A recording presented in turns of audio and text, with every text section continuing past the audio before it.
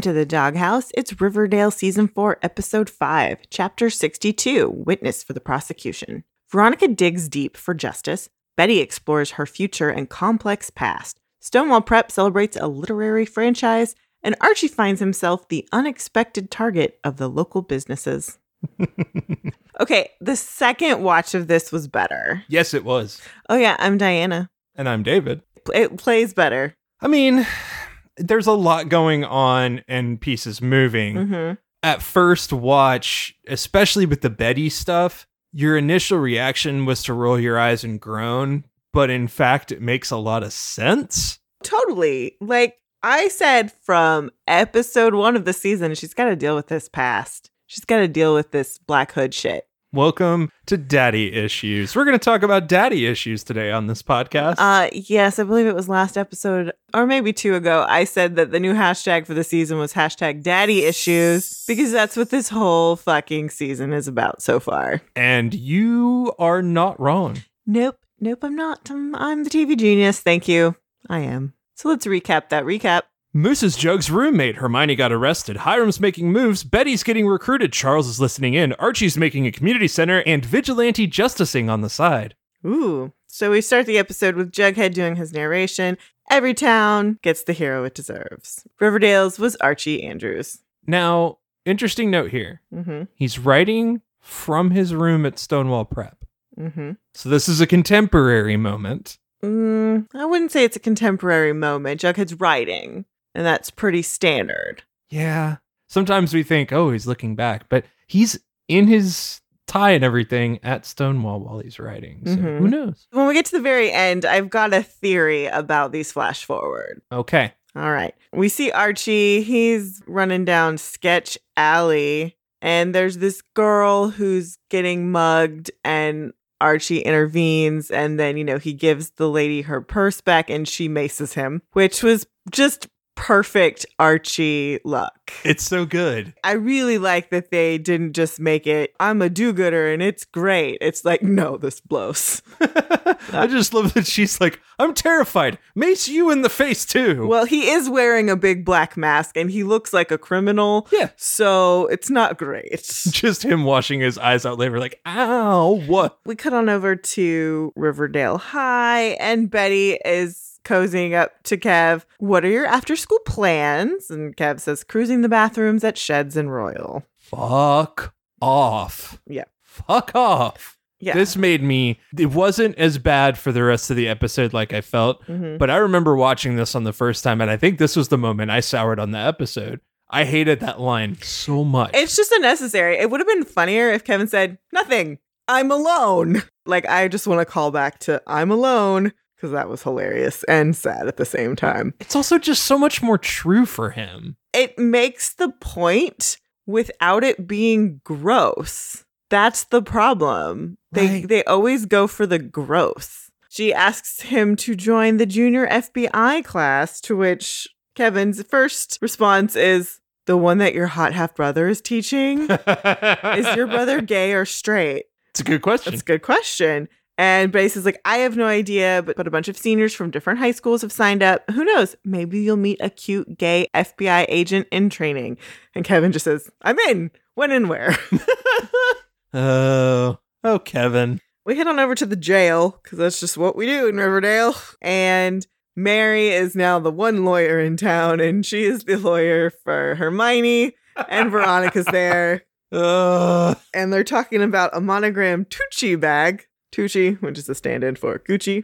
But why that specifically? Like, did Stanley Tucci start a line of handbags? I'm just thinking, why didn't you use any other consonant? Because Tucci sounds better. Like, what is it going to be? Lucci? Like, it's just weird. I don't know. Then it's Susan Lucci. Don't get me wrong. The idea of Stanley Tucci having a line of handbags sounds amazing. I mean, Stanley Tucci, everything he does is amazing. But you're so dumb. Also, get Stanley Tucci on Riverdale. No.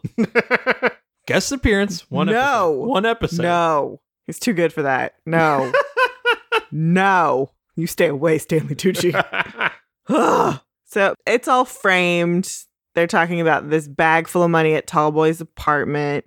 Mary assures them that, FP's going to testify that when he searched Tallboy's apartment after he died, that there was no money there. And Veronica's like, this week is insane. I've got 2 papers due. Your trial's starting. Daddy's trial's around the corner. School first. Okay. Like, she goes to school? I guess. And then she's just like, okay, the goals for the week, get mom out of jail and make sure daddy stays rotting in his. Like, interesting to-do list there. Also, early on, didn't she say she's not siding with anyone? Yeah. But you know what? Then her father did break into their apartment. So, like... Pendulum swung to Hermione's side right now. Yeah, totally. I mean, it's not going to last very long. Yeah.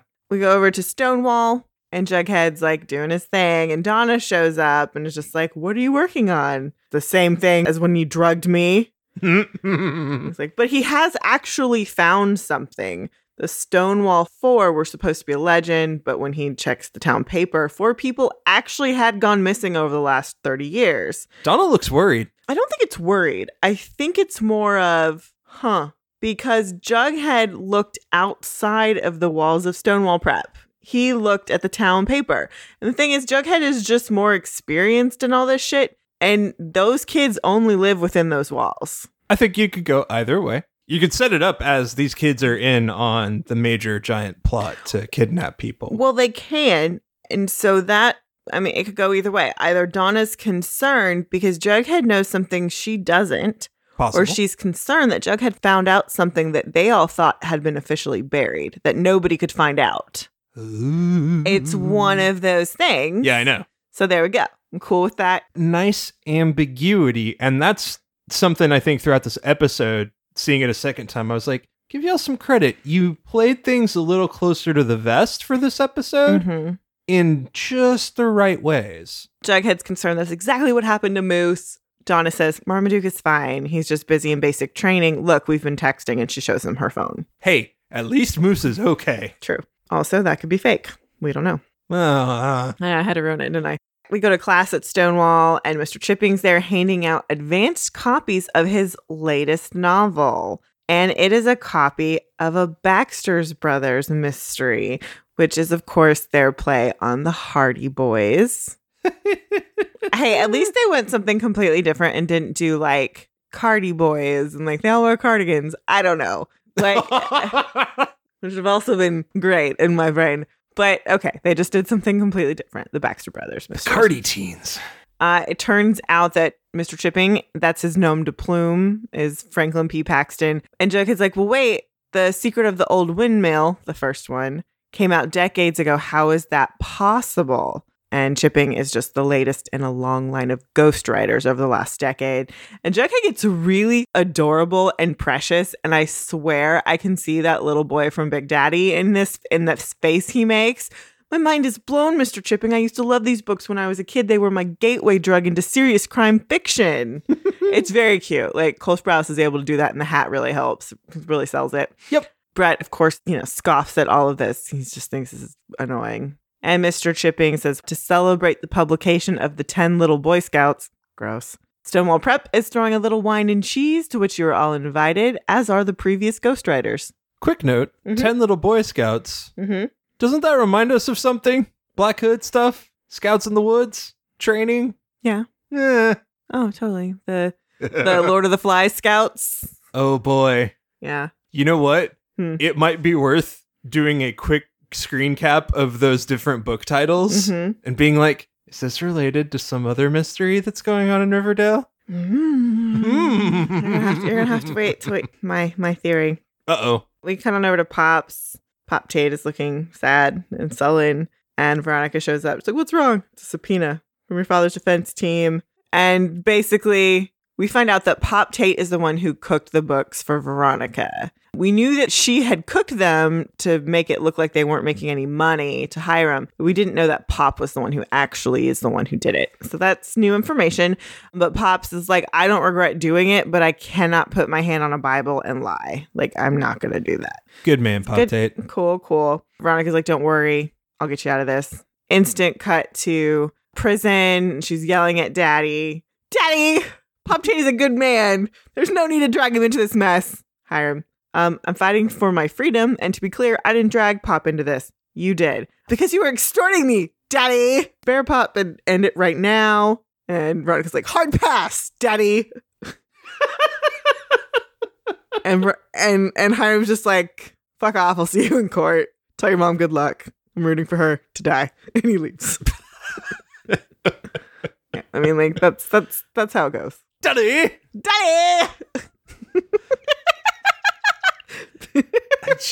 The scene would play so well if she wouldn't use that fucking word for him. If she really wants to exert her independence, which I also want to make a point here, because it'll come up later, no pearls. There have been no pearls this season. Yeah. She has to stop calling him daddy. She needs to be calling him Hiram. And if she really wanted to be a bitch to him, she could call him Jaime. That would be really low. They're missing such an opportunity. This is where, you know, we complain about, like, their ideas are good, but their execution is bad.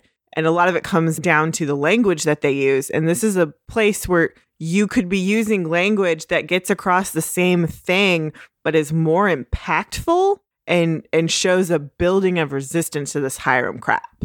We cut to Veronica at the speakeasy, and she's talking to the Fed. She's just saying, like, can't let Pop do it. Get on the stand. He won't lie. FBI agent is basically like, but those books were a big deal. And Veronica says, call me as a witness. I'll testify that I was the one who asked Pop to doctor the books because my father was extorting me, which is the truth. And once I do that, I doubt they'll spend much time talking about any books. And the prosecutor's like, okay, good luck with your mom's case. Like, just, that's it. That's the end of that. Oh my God. This is so bad for like 8 billion reasons.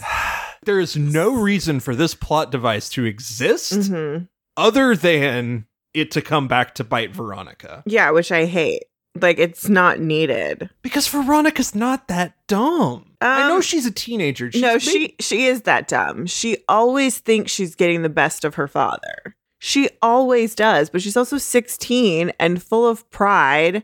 And, you know, she really is not always that smart. Hiram keeps getting the best of her. And one of the reasons he does is because she's full of herself. Yeah, I guess this would make a whole bunch more sense. And we'll get to it when we get later on. But if it was the conversation between her and Pops that became the subject of the controversy, that would be the easiest explanation. Well, yeah, a recording of her having that conversation with Pop explains everything. There's no reason for this to happen. No. And this happens all the time. Mm-hmm.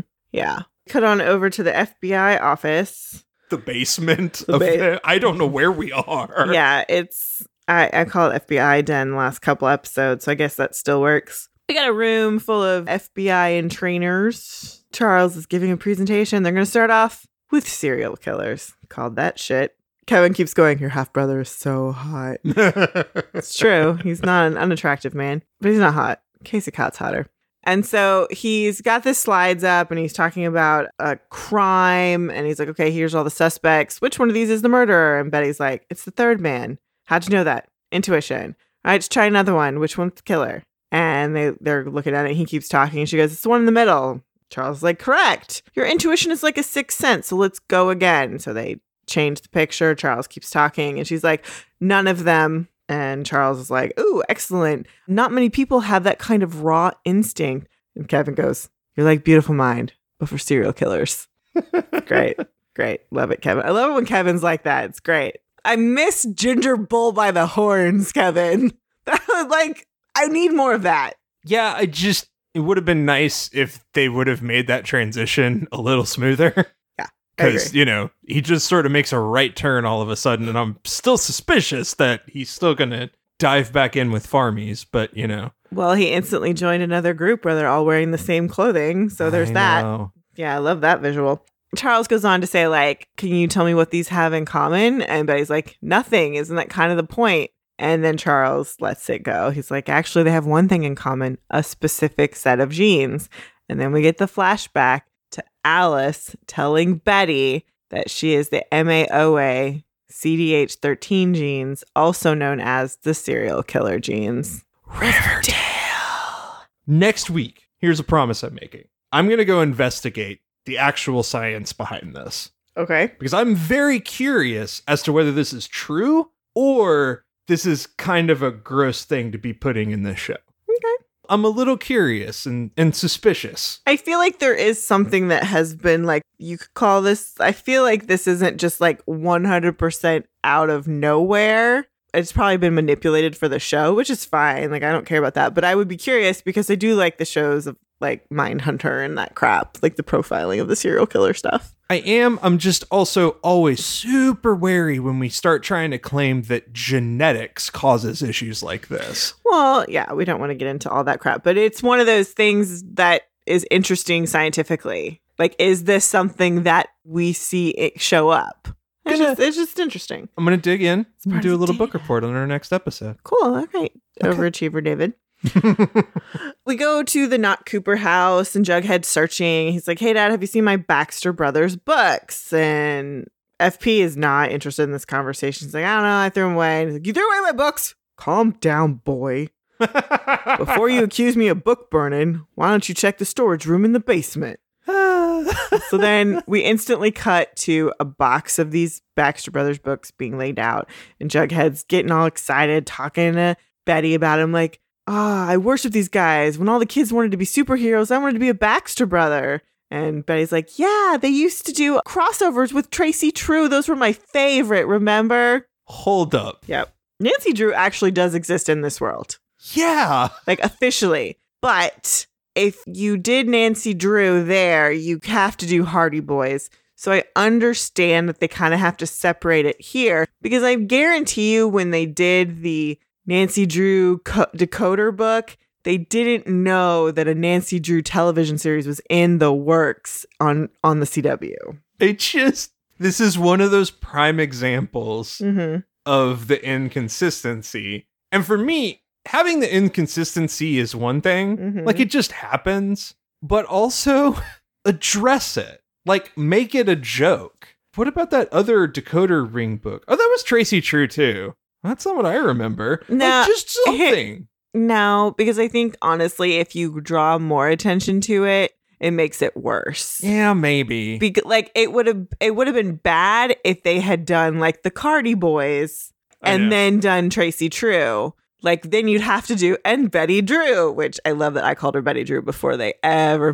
dropped anything about Nancy Drew in this series. Oh, yeah. I'm a TV genius. I also predicted Dark Betty before Dark Betty showed up in the show, too. You predicted so many things. I'm so smart. I'm so proud of me. Like, when I do watch this show and something pops, I'm just like, that's right. There I am. That's my talent. This is what I'm good at. This is amazing. So they're, like, getting all excited. And Jughead's like, yeah, my dad used to get me one of these each year for my birthday. Hey, Dad, why'd you stop? FP's like getting ready to leave. And he's just like, you outgrew him, boy. I got to run. And like, he's really looking at this very like suspiciously. And we hear Jughead say, I'm never going to outgrow these books. This one was my favorite. Like, it's really cute. He's having this really adorable, nostalgic moment with these books. And we've all had that when we find like a toy that was really cool when we were a kid. Or that movie that comes on that you're just like, oh, I love this when I was 5. He's being such a little dork. It's so much fun. It's precious. But his dad is having some feelings. His dad having some daddy issues. We're not aware of yet, but they're there. Daddy issues. Yep.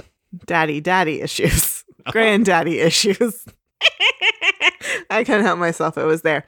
And we cut over to Jughead is reading the books in his bed at Stonewall Prep. Brett's annoyed, lights out Jones. And so Jughead like turns out the light and he's got his flashlight under the covers, which again, I think is a super cute call to like, this is what Jughead was doing when he was a kid. Also, that's the one time Brett's not a total dick. He's just like, just turn the fucking light sleep. out. Come on, man. Fuck off.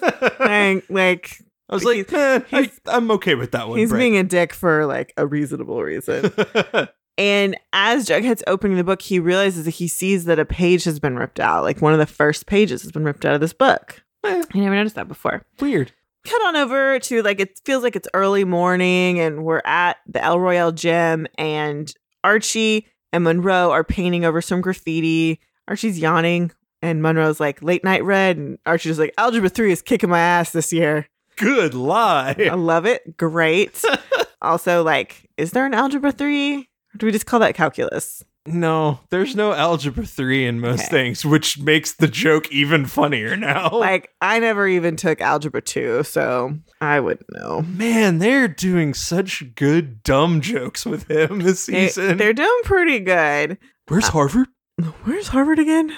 They're so pretty. It's a good thing you're pretty. I know. Speaking of pretty, we have to talk about Archie's hair. Oh, man. This episode is so fucking bad. You can see the demarcation line in his hair, and it's fucking pissing me off. Now, if you don't know what that is, let me explain to you some hair shit. Oh my God. Because it's so bad. I have previously commented that I think that they've let when they really want to make him look disheveled and dirty, they let part of his natural roots grow in, which is dark, dark brown. It's almost black compared to the red. So when they dye his hair red, they have to bleach it. So they bleach your roots. So whatever regrowth comes in, they bleach it super bright so that they can put the red on it. Sometimes, if you don't blend it well, there's a line, a very distinct line between the new growth and your other previously dyed hair. That's called demarcation line. So they clearly bleached his hair and did not properly process it or blend it with the new red color over it, because you can fucking see an inch worth of regrowth in there, and it's horrible, and I'm mad. Thank you. This has been Hair Talk with Diana. You gonna be all right there? Okay, your whole fucking show is about an iconic redhead. His hair better be fucking red and on point. For as dumb as this boy is, he better be fucking hot all the live long day. That includes his hair being on point. Do you think they'd do that shit with Cheryl? Do you think that would last a minute? I know her hair is naturally red, but it's definitely color enhanced. That would not fly for a fucking second with her. Well, and in like season 1 and 2, it is on point. There are moments where you're like, oh, that's fresh colored. I've seen it with Jughead. Ooh, that's fresh today. That you just got your hair dyed. That's fine. That doesn't bother me. I comment on it just because it's like, oh, I can see it. This is distractingly bad, in part because of when they have him in the light, it is so reflective and bright, and it is obviously a completely different color than the rest of his hair. It's so bad. It makes me so mad. Maybe just don't do close-ups on Archie if his full face is showing. I'm mad. So anyways, back to this scene that's not about Archie's hair or his abs, because he's wearing a shirt for once. Actually, there's no Beefcake Archie this time. Unacceptable. Rude. So this dude comes and brings up this kid, and he's like, are you named Archie? Yeah, that's me. This kid says you vouched for him. Yeah, that's Toby. He hangs out here. Is there a problem? And he was shoplifting. So Archie's like, here, I'll pay for it. Yay, white savior boy. And the shop owner is just like, I don't want any of you delinquents stepping foot in my shop. It's bad enough we have to walk by this halfway house. And he really makes this pointed look at Monroe when he says that, which is fucking awful. And Monroe just kind of yells at him, keep the change. Because clearly Archie gave him more than what the comic book costs. And Archie just looks at the kid Toby and he's like, grab a brush. You're going to clean. Damn it. So yeah. Great. Ugh. We come on over to Stonewall Prep, and it is time to meet Francis J. DuPont, the originator of the Baxter Brothers franchise and the very first Franklin P. Paxton. Mr. Chipping is introducing him to everyone, and Mr. DuPont's kind of like, Jughead, is that a nickname? Yeah. And then Jughead's like, it's an honor to meet you, and your books really helped me through all of it. And then Mr. Chipping is like, Jughead's our newest addition, and he's part of the most promising group of students I've ever taught. We kind of find out that the last 4 ghostwriters have all come from Stonewall. And now they want to have a new ghostwriter continue the franchise.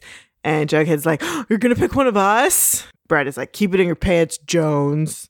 Ugh. And yeah, so we're gonna have a contest, and Brett's like, oh, well, I'm obviously winning this. Is there a particular style or subject? And DuPont says, well, we haven't decided on theme yet, but I'll let you know. Cut to Betty in a doctor's office, and I was hoping for a second that this was the pregnancy scare.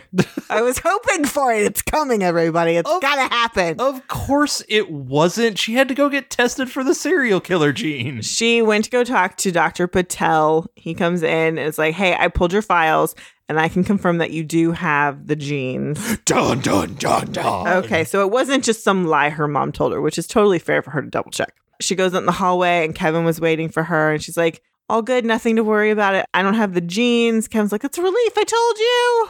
Mm-hmm. Yeah, so they're Good like job. totally yelling. Yeah, it's great. We see Archie's coming out of the gym at night and he sees some kids stealing hubcaps. And he's like, you got to be kidding me. He goes after the kids, shoos them away. And then he bends down to start putting the hubcaps back on the car. And the kid Toby pulls a gun on him. We hear the gun cock and Archie never turns around. He says, who are you? You run with Dodger. Toby says, get the hell out of here. And Archie basically gets the gun away from him and tell him it's over. Tell him he's done for. Mm-hmm. So that's cool. That's gotta be fun. I hate this. This is so dumb. This has gone on too long and it's just stupid. Cut back to El Royale Gym. It's the next day and Archie's just like, all right, listen up. And apparently they've gotten a phone call from Sheriff Jones. Liar. About the stealing hubcaps. And he suspects it's somebody from the center. No. But Archie vouched for them. So now they're going to have some new rules. Because if anyone gets arrested, they're going to shut the whole place down. So if you run with Dodger's crew, you're not welcome here. No exceptions. Any questions? Toby and another boy are like, yeah, I got a question. Aren't you guys seniors? What happens when you graduate and go to college? And Archie's like, that's months away, Toby. Months. Only months. Only months. Yeah, but what happens? You said it yourself. They're trying to shut you down. Why? Because of us. Because nobody wants us. At least Dodger cares. And Monroe says, well, Dodger only cares about the money you can bring in. And Archie just says, we want you here, but you can't have it both ways. You have to choose. And this is, again, doubling down on the fact that you are not treating the systemic issues because these kids, like Eddie told you, like, I have to choose because I still have to live in this world when I leave your gym. Like, so I hate this bullshit. It's garbage. You know what? Just shoot Archie. Not kill him. Just like in the leg. He goes out doing vigilante. He's like, yeah, I can't do this anymore. I mean, he's already been attacked by a bear. You can't shoot him. Well, you can. It's just not going to do anything. No. We go back to FBI training and we're talking about animal cruelty, blah, blah, blah. Betty has a flashback to talking to herself at the farm, which is cool. It's a cool use of that scene again when we heard Betty tell herself, even though we knew it was really Polly pretending to be a Betty. Remember what happened to Caramel? You drowned Caramel. Yeah. And she's getting really like upset. She's gasping for air and she runs out of FBI training. We go to court and FP is testifying for Hermione. He says, you know, that bag of Tucci cash wasn't there and blah, blah, blah. He says it was planted later. Then the prosecutor comes over. Is like, hey, who owns that cabin? And FP's like, well, I figured it was Hiram's. Like, okay, here's the lease. What does it say? Hermione Lodge. Oh my God. FP, not a good sheriff. Doing some real sloppy work there. I mean, he has no background for it. I mean, it doesn't, at the time, it doesn't matter. I don't give a fuck about this. I just, do the legwork. Get all the details, bud. That's an important part of your job. No, he's a witness, though. Yeah, I know. It just... Like, whether or not he knew it was Hermione, it was in Hermione's name, he assumed it was Hiram's cabin. That's fine. Like, that has nothing to do with him being a sheriff. He's a shitty sheriff regardless. He's also the only cop in town, apparently. Like, just like Mary's the only lawyer in town. It's just the way it is. That's just Riverdale. That's Riverdale for you. We go over to Stonewall, and Jughead finds Mr. DuPont reading a book. And he's like, hey, did you know my grandfather, Forsyth Jones the First? And DuPont's like, that's why you look so familiar. Your grandfather was an excellent writer. How is he doing? Does he still write? And Jughead's like, I never met him. And up until this exact moment, I didn't even know he was a writer. And we find out that Forsyth was a little bit of a brawler and got into a little bit of trouble. And Jughead asks him, you know, was he kicked out for fighting? And DuPont just goes, it was a long time ago. I don't remember the exact circumstances, you lying piece of shit. Liar! So many lies! So many adult liars. Gah! But he says, I'll never forget his talent. I would read his works in class and I couldn't believe that a teenager wrote them. Holy shit, he totally stole it. He totally stole Forsyth's stuff. Correct. I confirm your theory because I agree. I'm putting some pieces together here that I know we're building to something. Okay. He asks, does your father write? No, he's a sheriff. Oh, would you invite him to the reception? I would love to meet Forsyth's son. And Jughead is like actually kind of like, yeah, I'll see if he can come. So all the way through this, because I didn't know, I'm thinking, oh, this guy's totally Forsyth. Like he's just playing him. That's been confirmed by us to not be true because this actor is not the same actor. It's not the actor that's been reported to be cast as Forsyth the First. Which means there's something murkier. So, hey. Yeah, he definitely knows why Forsyth is gone, or at least why he left Stonewall. And I would not be surprised if he stole the whole concept for the Baxter brothers from Forsyth. Mm-hmm. That was part of the reason for some of the disappearing starting to happen. We cut back to, I guess, the courthouse where we're in like the jail or whatever. So it's Hermione and Veronica. And Veronica's like, why didn't you tell us the cabin was in your name? And Hermione's like, it wasn't. Your father must have forged the lease or contract or something. And then Veronica's like, okay, so why didn't you just say you've never been to this cabin? And then we see a flashback of that's where Hermione killed Sheriff Minetta, because we know that she's the one who killed Minetta, not Tallboy. Because I have been there. That's just like, I have been there. That's where she was having an affair. Blah, blah, blah, blah, blah. This isn't good. We have no moves left. If the prosecutor digs, you're going to be more guilty. Blah, blah, blah, blah, blah. There's no magic wand. Veronica's like, what if there was a magic wand? And my mother changed her plea. Basically, Veronica's whole thing is, Mom, plead guilty, and then you just need to be pardoned by Governor Dooley, and I can blackmail him. Great. Bye. Okay, here's the thing. I actually am fine with this, because this is very Veronica Lodge. Yeah, no, this is Veronica Lodge. Like, this is super in character for her, so I'm totally fine with it. Like, this is just what she does. She plays shady, but she usually does it to try to do something good. Yeah. That's Veronica. Mm-hmm. I didn't hate this the second time I saw it. Like, the first time I'm like, oh my God. And then I saw it again, I was like, actually, this makes sense. Like, this makes total sense. Mm-hmm. Totally. We go back to Betty's memory of the cat, and we see Betty herself walk up to younger Betty with the cat, and then we see younger Betty take a rock and smash it on the cat. And Betty wakes up and from a dream and she goes, caramel. Which I'm like, yeah, caramel sounds yummy right now. No, that's so bad. I know. You just, no. It's candy, not cat. I will say, this scene is totally filmed, super creepy, out of focus, into Betty's face, and then just seeing her little girl self with a dying cat. And you're like, oh my God. Great. This is awesome. Ooh.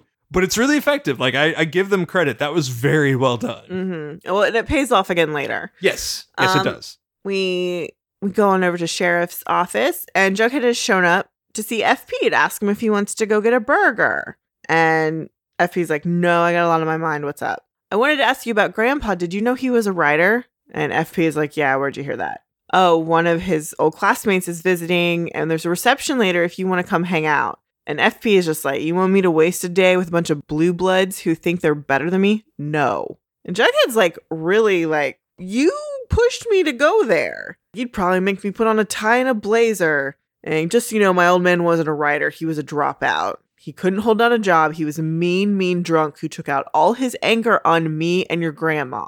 It was the best day of my life when he skipped out on us. So do I want to hear about what a great writer he was back in high school? No. I'm good with my memories, but you have fun. # daddy issues. Holy shit.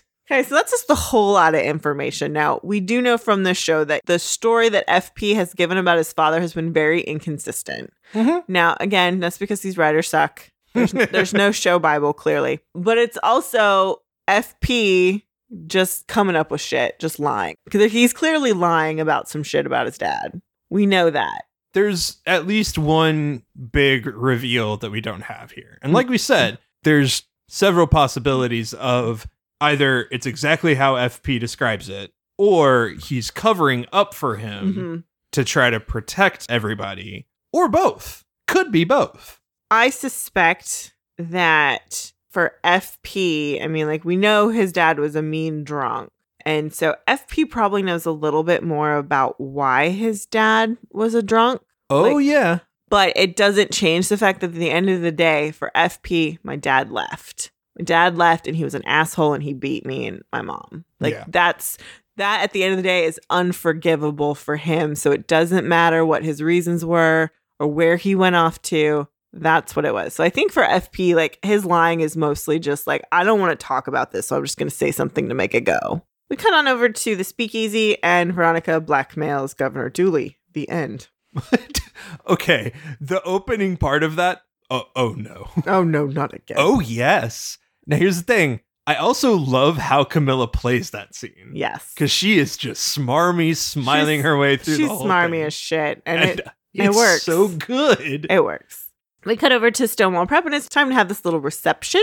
We're going to play a game of murder. Of course we are. Everyone draws a card. Whoever gets the card that says murder on it, they will wink at their prey. And if you're winked at, you die 5 seconds later. And the object of the game is to identify the murder before you're killed. And so, of course, Jughead is the murderer. So he kills Donna first and she dies very hilariously. He is giving me such early 80s Tom Cruise vibes. He's very like, I'm hot shit. And it's very cute, and Cole Sprouse does a very good job with it. He puts his hand on her shoulder and it's just like, by the way, wink. But he makes a really big show out of his wig. It's adorable. We cut directly to, it's clearly the end of the game. There's only 3 left. It's Jonathan, Brett, and Jughead. And then all of a sudden, Jonathan starts to die. And Brett looks kind of confused. And then Jughead instantly winks at Brett. And Brett goes, oh, it's Jughead. He's the murderer. And Jughead's like, yeah, because I killed you. No, I knew beforehand. I win. I'm sorry, Brett. I can't hear you because you're dead. He's so smarmy. They're both so pathetic about this. Like, it's just, they're little boys about this. And it's hilarious. Mr. DuPont is all like, okay, but like, let's be men about this. It's clear Jughead won the game fair and square. And like everyone's just like, yay! And Brett's pissed. Mr. DuPont says, I hope you'll enter the contest. I mean, the grandson of Forsyth Jones would be a worthy inheritor of the mantle. Uh-huh. Gross. Mm-hmm. Mm-hmm, mm-hmm, mm-hmm.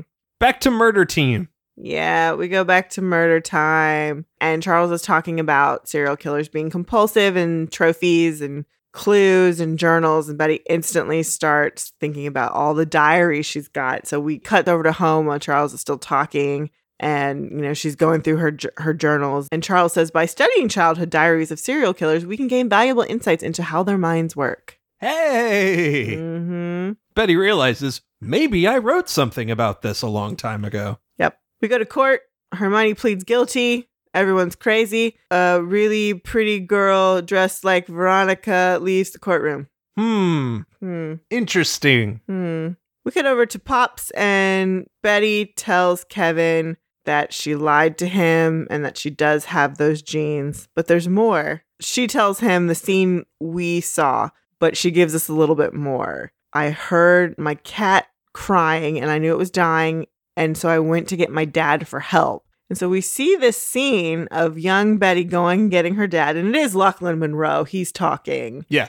We don't ever see his face, but I'm like 90% sure it's him.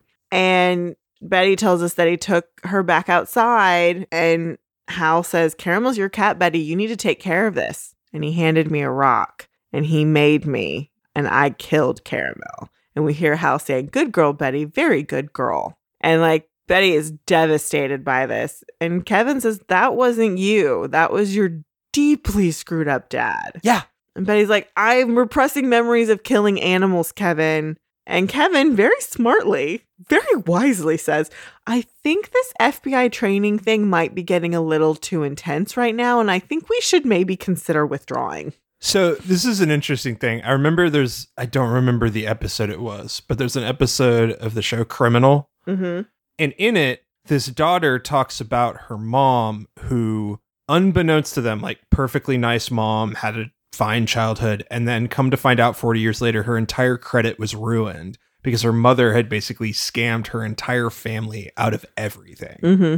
And in that process, learned that she was a sociopath. So she goes through the process of investigating and worrying that she has those issues. And she figures out, I could never be that. If anything, I have anxiety about this constantly and like over empathy for things. Mm-hmm. And that's Betty. Yep. Betty may have these genes. Betty may have some of these tendencies. But time and again, we see Betty is super emotional about all of these things. It's kind of like whatever your parents super fucked up that you like fully know and are aware of that they were absolutely horrible about, you have crippling anxiety about not being that thing. Yeah. Like that, it's that same thing. Like Betty is now going to have crippling anxiety about not becoming a serial killer. But in having that, we see her have tons of emotions. Yeah. So it's very obvious that she is not a serial killer and not a sociopath in any way. Nope. So then it becomes a thing of, okay, what does that mean though? Like, what do I need to dig into now to uncover? Well, yeah, it's like, what else have you repressed? And also, really interesting way to bring Hal back in. I like it. I love Lachlan Monroe. And I think if you have him be a past figure and go ahead and say he's dead. Yeah, I'm fine with that. I'd also be fine with him, like, her having, like, conversations with him, knowing full well that he's not alive. Yeah. But, like, she's channeling him, so she's having conversations with him and she's imagining, like, what he would say to her because she's trying to process through things. Oh, cool. It's going to be Dexter. I'm okay with that. That'd be cool. We go over to El Royale Gym and Archie's coaching some of the kids and FP has shown up. And apparently some of the local businesses have lodged complaints against the center, littering, vandalism, public urination. And Archie's like, that's BS. The kids aren't doing any of this. And FP offers some of his serpent advice. He just says, we dealt with the same crap. Wherever we set up, complaints followed. No one wants a gang around. Archie says it's not the kids, it's the thugs who show up after we lock up. And like, this place is supposed to make the neighborhood better. And FP says, show them that. Do what the serpents used to do. Invite them over, just get you clam bake. People are less likely to call the cops if they've had a conversation with you, all right? And this is actually really good advice. It's fair advice. Like, it's like, get to know these people, partner with them. They're more likely to call you instead of call the cops when they know there's a problem. It's the same thing with, like, your neighbors. If you know your neighbor's name and there's a problem, it's a lot easier to be like, hey, there's an issue. Your dog keeps getting out of your yard, or your kids keep leaving their toys on my porch, or whatever crap that is. It's a lot easier to deal with it that way, and you're going to be less mad because you know who you can talk to about the problem. It's almost like people thrive when they're in community with each other. It's true. I mean, there's always one bad apple, but you can all come together to be like, bad apple, move out of my neighborhood, please, because you're horrible. We're at Stonewall Prep. It's like the next day. It's class time. And Brett's getting real snotty. You think you really pulled something off at the reception, don't you? Jug is like, are you still mad? All right. If it means that much to you, poof. Consider yourself raised from the dead, preppy. I really like the hand gesture he makes on the poof, and I like the use of the term preppy. I like how for half a second, you think he's going to be sincere. But then you realize there's nothing to be sincere about. This is fucking dumb. And then Brett has to go full on ass hat about it and tells Jughead that he's just a charity case. The admissions people don't even know who he is because Jughead's trying to be like, well, I got here because of my writing. They have never read anything. Like, there's always one of you every year. You're a statistic and you won't amount to anything, just like your grandfather who couldn't even make it a semester. That's your past, present, and future. And with this, I predicted this was happening. Jughead slams Brett down against the desk, grabs a stapler and has it raised above his head like he's about to slam down on this guy and says, shut your mouth. And Brett looks at him like a smug asshole and says, looks like you've inherited his temper too, hun. And they all know I'm right. Deep down, you know it too. And Jughead calms himself because he realizes, like, this is not cool. And he takes his shit and he leaves. He knows he's going to get kicked the fuck out if he gives in to Brett. Oh, yeah. Woo. Brett will take the punch if it means Jughead leaves. Oh, that is some hardcore nastiness there. Welfare freeloader. Yep. Good God. Dirt poor scholarship kid. How white can you be? Pretty fucking white. I mean, he's as white as they come. He's such a fucking wasp. We got back to the El Royale gym where Archie is having a press conference. This might be the most hostile get-to-know-you press conference I've ever seen. It's just so stupid. So he basically just invited all the business people over and the newspaper to be like, I run this place. We've been getting some complaints that are stupid, and our hours are going to be extended to 11 p.m. and we're going to be open on Sundays. So how about instead of working against us, you come help out, sponsor a baseball team, donate your time. We're starting the Big Brothers and Big Sisters program, which the Riverdale High Bulldogs and Vixens have already volunteered. So why don't you? Which is like, okay, those aren't horrible suggestions. Those aren't stupid ideas, but he could be a little more, he could be less smug teenager about it, because then he doubles down on the smug. If you want to shut us down, go ahead and try. My mom's a very good lawyer. Okay, preppy white boy. The difference between you and Brett is that you are a privileged, smug asshole. At least your privileged, smug asshole stuff is supposed to be good for the community. That's the only leg up you have against a Brett. And then Archie says, or you can try the cops, and I'll call my best friend's dad the sheriff of Riverdale. Otherwise, my friendly advice to you is to get out of my way. What a dick. He's so horrible. And this is where his hair looks exceptionally bad. You are 17. You want to get in the good graces of business people? Maybe don't talk down to them, you little shit. No, you need them. There are more of them than you. Ugh, you're stupid. So we cut to Archie's in his office, and a gentleman comes in. He's like, can I help you? Look, I own the hardware store, and I like what you're trying to do. And I'm not the only one. Okay, cool. Like, nice person. And Archie's like, well, why didn't you say that? Hardware dude is like, we're getting pressure to speak out against you by Dodger. We've been paying him a protection fee because Riverdale is firmly in the mafia now. Well, it was in the mafia with Hiram. Now it's in the hands of street gangs. Street gangs. Cool. Great. Lately, he's added a request, protest the center, or risk losing his protection. And then maybe our stores get robbed or burned to the ground. And Archie's just like, okay, so Dodger's the one who wants us out of here. And Hardware Dude is like, every kid who sets foot in your place is one less running scams on the streets for him. So you just took a really interesting opportunity to corner him into having to deal with his privilege. Mm-hmm. And then just kneecap it away because it's all fucking Dodger. Well, they're doubling down on a reason for Archie to be the superhero. Because it's the CW and that's all we do. And Arrow's coming to an end. So that's a whole other thing. It's just stupid. We cut on over to the Not Cooper house. Jughead is chowing down on food, reading his Baxter Brothers book on the couch, and FP's home, and he's like, well, look what the cat dragged in. Jughead's like, I'm done with Stonewall Prep. The place is toxic. I'm going back to Riverdale High to be with my friends. I don't blame him at this point. No, I would totally be trying to quit too. Like, that's fair. Like, fuck this noise. I'm just gonna go be happy. This is stupid. I want to go be with my stupid friends who are stupid. Like, that's Jughead at this point. We don't go to school anyway. Pretty much. I have to solve crime. Effie's like, nope, you're not throwing away this opportunity. Giving me whiplash, Dad. What opportunity? So I can be buried alive in a coffin or be told that I'm only here because I grew up in a trailer park. To which Effie's like, someone said that to you? Yeah, Brett. This is like so adorable. But I love that he's like, yeah, Dad. Yeah. You don't believe me?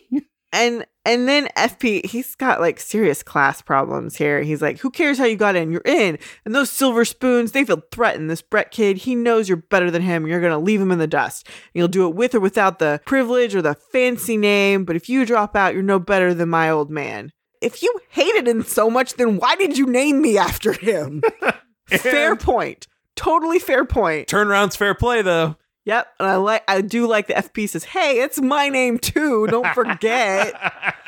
I do like that, because we don't call Jughead Forsyth, we don't call FP Forsyth. So like we have Forsyth, FP, and Jughead, but they're all Forsyth Pendleton Jones, which is cool. I like it. It's great. And yeah, I hate him, but he's still my old man, so it's got to count for something, huh? And so like, then he sits down, he's like, also, those books weren't from me.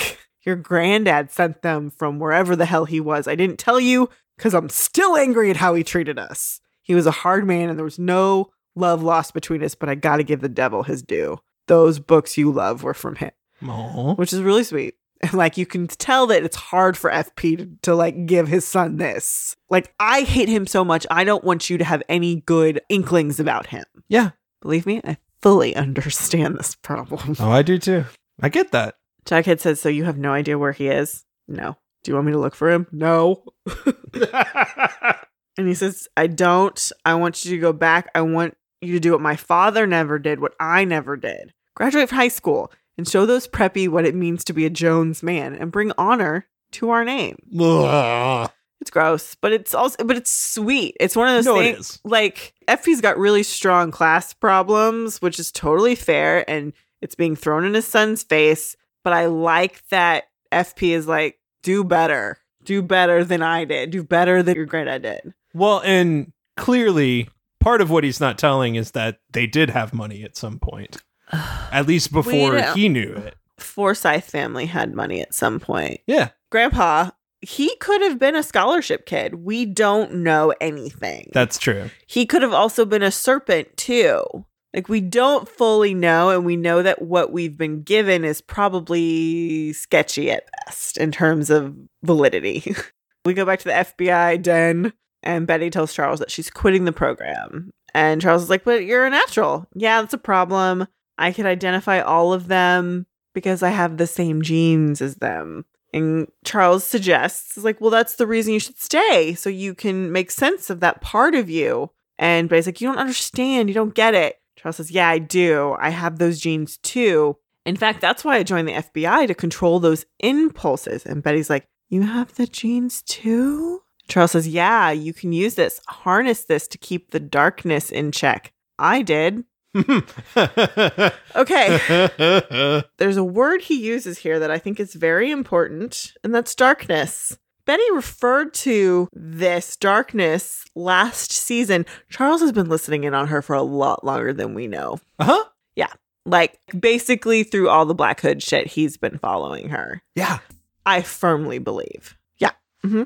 Cut on over to the speakeasy, and Veronica's on the phone. She gets the happy news from the governor. She gets off the phone, and this lady, the lady who we saw leave the courtroom, is drinking. And she says, oh, it sounds like you got some good news. Yeah, I did. My mom's been away, but she's finally coming home. Same as your father. I'm sorry, do I know you? No, you do not. But I'll tell you the same thing I told the federal prosecutor, that I'm a licensed private investigator, that I was hired by Hiram Lodge to uncover any malfeasance against him, and that I can unequivocally prove that the federal prosecutor colluded with you to frame and bring false charges against Hiram. They go back and forth, and we find out that this woman has bugged her place, so she's got recordings of all of them. Duh. Veronica's like, okay, whatever Hiram's paying you, I'll double it. Nice try, but that won't work for me. You see, our father needed help, someone he could trust, so he had me come up from Miami. I fix things. That's what I do. Our father? I don't understand. I'm Hiram's other daughter, Hermosa. He needed me. So I came, and then she walks out the room. So I love that Hiram has another daughter because she is wearing pearls. I did love that nice little touch. She's wearing the daddy's girl's pearls. Gross, but also adorable. She's dressed almost exactly the way Veronica would be. It's very similar. If Veronica was like 5 to 7 years older. Yeah, so she's definitely Hiram's child from like his wilding days, for sure. She's not that much older than Veronica. I kind of love it. I'm very curious to know who her mother is and if Hermione knows about her. Also, I hate that her name is Hermosa. Hermosa. It would have been better if her name was like Victoria or something, like a V name. It would have been great. Oh, so much better. We cut to Jughead. He goes back to his room at Stonewall Prep and he sits down and he opens the very first Baxter Brothers book, the one with had the torn page. And he's opening it on his desk and the sunlight hits it and he can see the indentation of the inscription that was on the page that was torn out. So he does this super cool thing with the pencil and he rubs it. And so you can read it at that point. And it says, Little Forsyth 3, happy birthday. Sorry, I'm not there to celebrate with you. Never let anyone tell you that you don't belong. Love, Grandpa. P.S. Trust few and never let them take anything from you. Grandpa knows what the fuck's up. Grandpa wrote the Baxter Boys books. Yeah, some of them at least. Mm-hmm. He's definitely part of the creation of the Baxter Brothers. There's a conspiracy. Totally. We cut over to the courthouse and Hiram and his daughter are walking out of the courtroom. Everybody's aghast. It's so amazing. And there's reporters everywhere. Alice Smith with RIVW. Please tell our viewers, what are you feeling right now? And Hiram's happy. And he lets everyone know that this is his daughter and that he's going to announce his candidacy for mayor of Riverdale. I love everybody's like, so this is your my daughter. And Alice goes, okay, that's interesting. Like, you can read it all on Machen Amick's face, like, oh, new information. Okay, I'm a reporter and I'm professional, so what are you going to do now? But on the other side, you can also see her going like, what the actual fuck? Anyway, professional reporter time. I'll process this later. Well, we do know from the Midnight Club episode that Hiram got around in high school. Well, yeah. So it's no secret. It's school time and Betty's going up to Kevin and he's like, I'm confused. So we're not bailing on your hot brother's FBI class? I thought based on what happened to Caramel. And like Kevin's trying to process and Betty's like, no. That was before I got privileged information. Oh my God. That made me realize that we don't actually know anything about Charles. Well, duh. Thank you for telling us what we already know, Betty. Forget is Charles gay or straight. I'm interested in, is he a serial killer or not? I'm curious, Kevin. The only places I've seen him are Pop's, my house, and the FBI office. I mean, what does he do all day? Where does he go? Where does he live? And why is he still in Riverdale?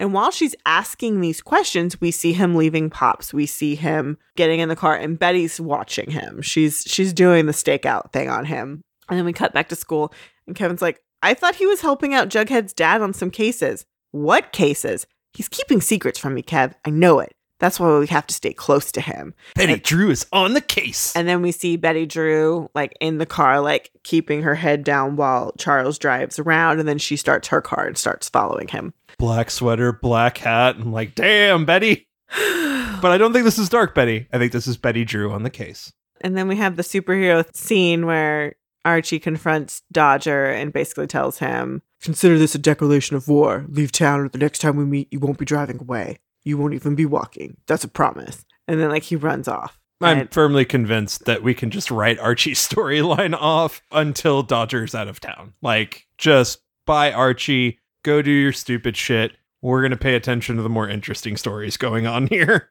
Yeah.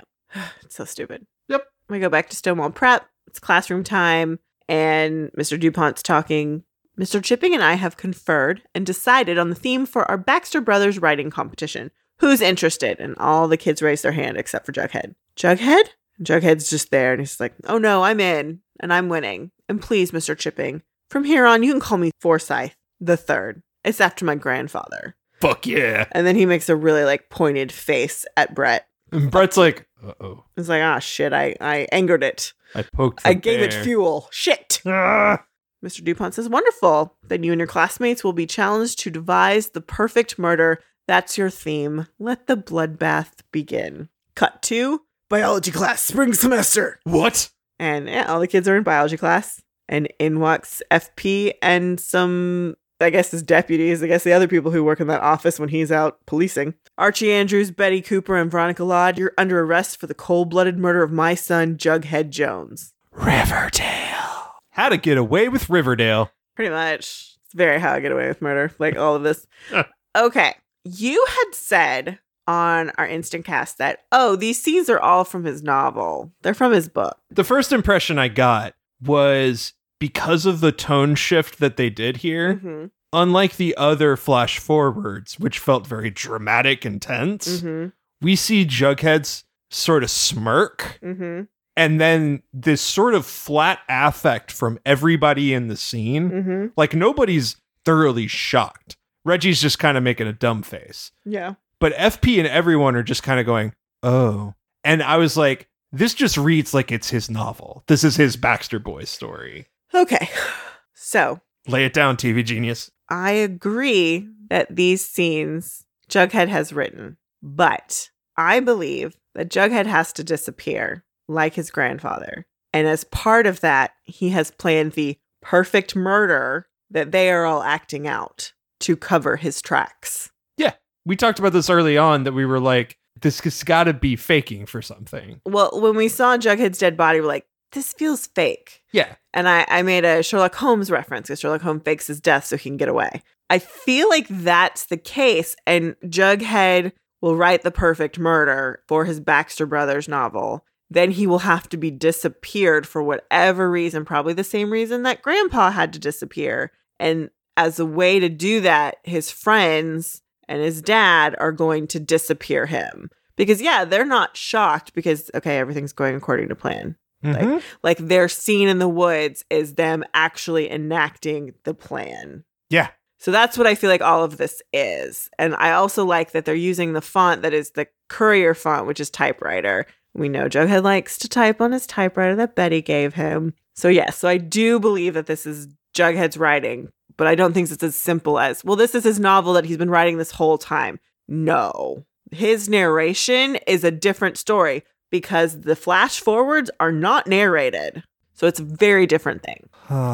So that's where my brain is percolating. I'm sure between this episode and the next one, more shit will happen and it might shift and morph a little bit. But that is where I'm going. Well, and then on top of that, finding that little nugget of 10 little Boy Scouts, that really gets me thinking about the people who write these stories seem to know what's going on. Are they controlling that? Is there a big bad somewhere linked to these novels? The Hardy Boy stories are very like a monster of the week. Yeah. What's the mystery today? So there's not a big bad. There's not like one evil entity for the whole thing. Right, but are they writing these stories based off of horrible crimes that they're committing? That seems too easy. Yeah.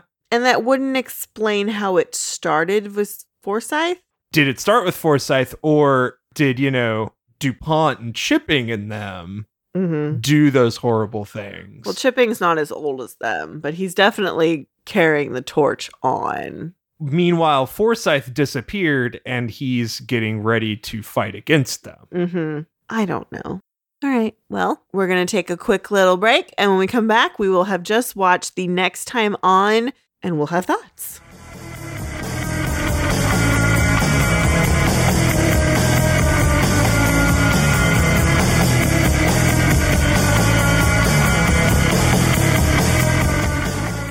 Okay, so Chick is back.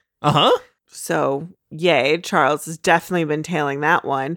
We hear Penelope's voice, so she's been hiding somewhere. In the woods with her money. Julian needs a body. Well, that goes back to that whole chimera thing that I talked about at the beginning of the season. I hate it. I know, I hate it too.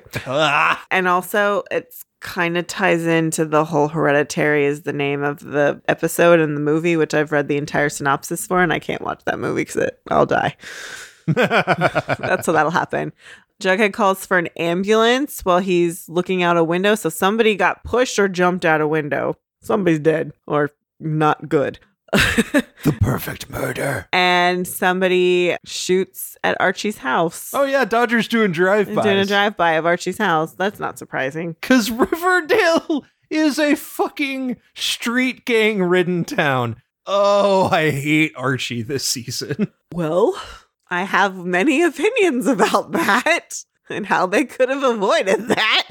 Oh, we're done with that, though. There's no way to get around it. I know, until we meet Frank Andrews. That's not going to help anything. No, it's probably not. It's going to make it worse. Oh, and sexy Hiram Hermione times. Hiram and Hermione are going to fuck, which is just stupid.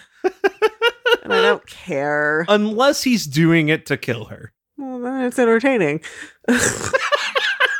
I'm just so over both of them. I don't even care. But I love him. Well, they've made him a twisty cartoon villain. Which is what we wanted. And he's playing it up so well. So it's fun. And Hermione is just like this wet blanket. Oh, my husband's gonna kill me. I'm so sad. I'm gonna sleep with the sheriff. Poor little mob wife. Like, I just don't give a shit. I really don't give a shit. Oh, boy. Because, like, hashtag daddy issues. Oh, my God. Yeah. I so called that. I'm so smart. Welcome back to the wacky, y'all. It was time. I mean, this is episode 5. Now we're getting to episode 6. It's time for shit to be like, what the fuck did I just watch? I don't know how to feel about things that I've witnessed now. Like, that's Riverdale. At least it's not Archie getting attacked by a bear. Or Miss Grundy. I want to see everybody go to therapy. I want a season of therapy, both for the characters and the people who've had to watch all of this. That's what I want. So until next time, hashtag Go Bulldogs. And daddy issues.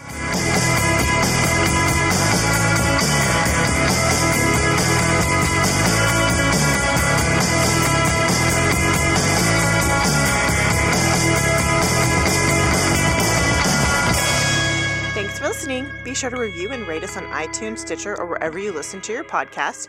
For questions, comments, and recommendations, you can email us at macintoshandmod@gmail.com or find us on Twitter, Instagram, and Facebook.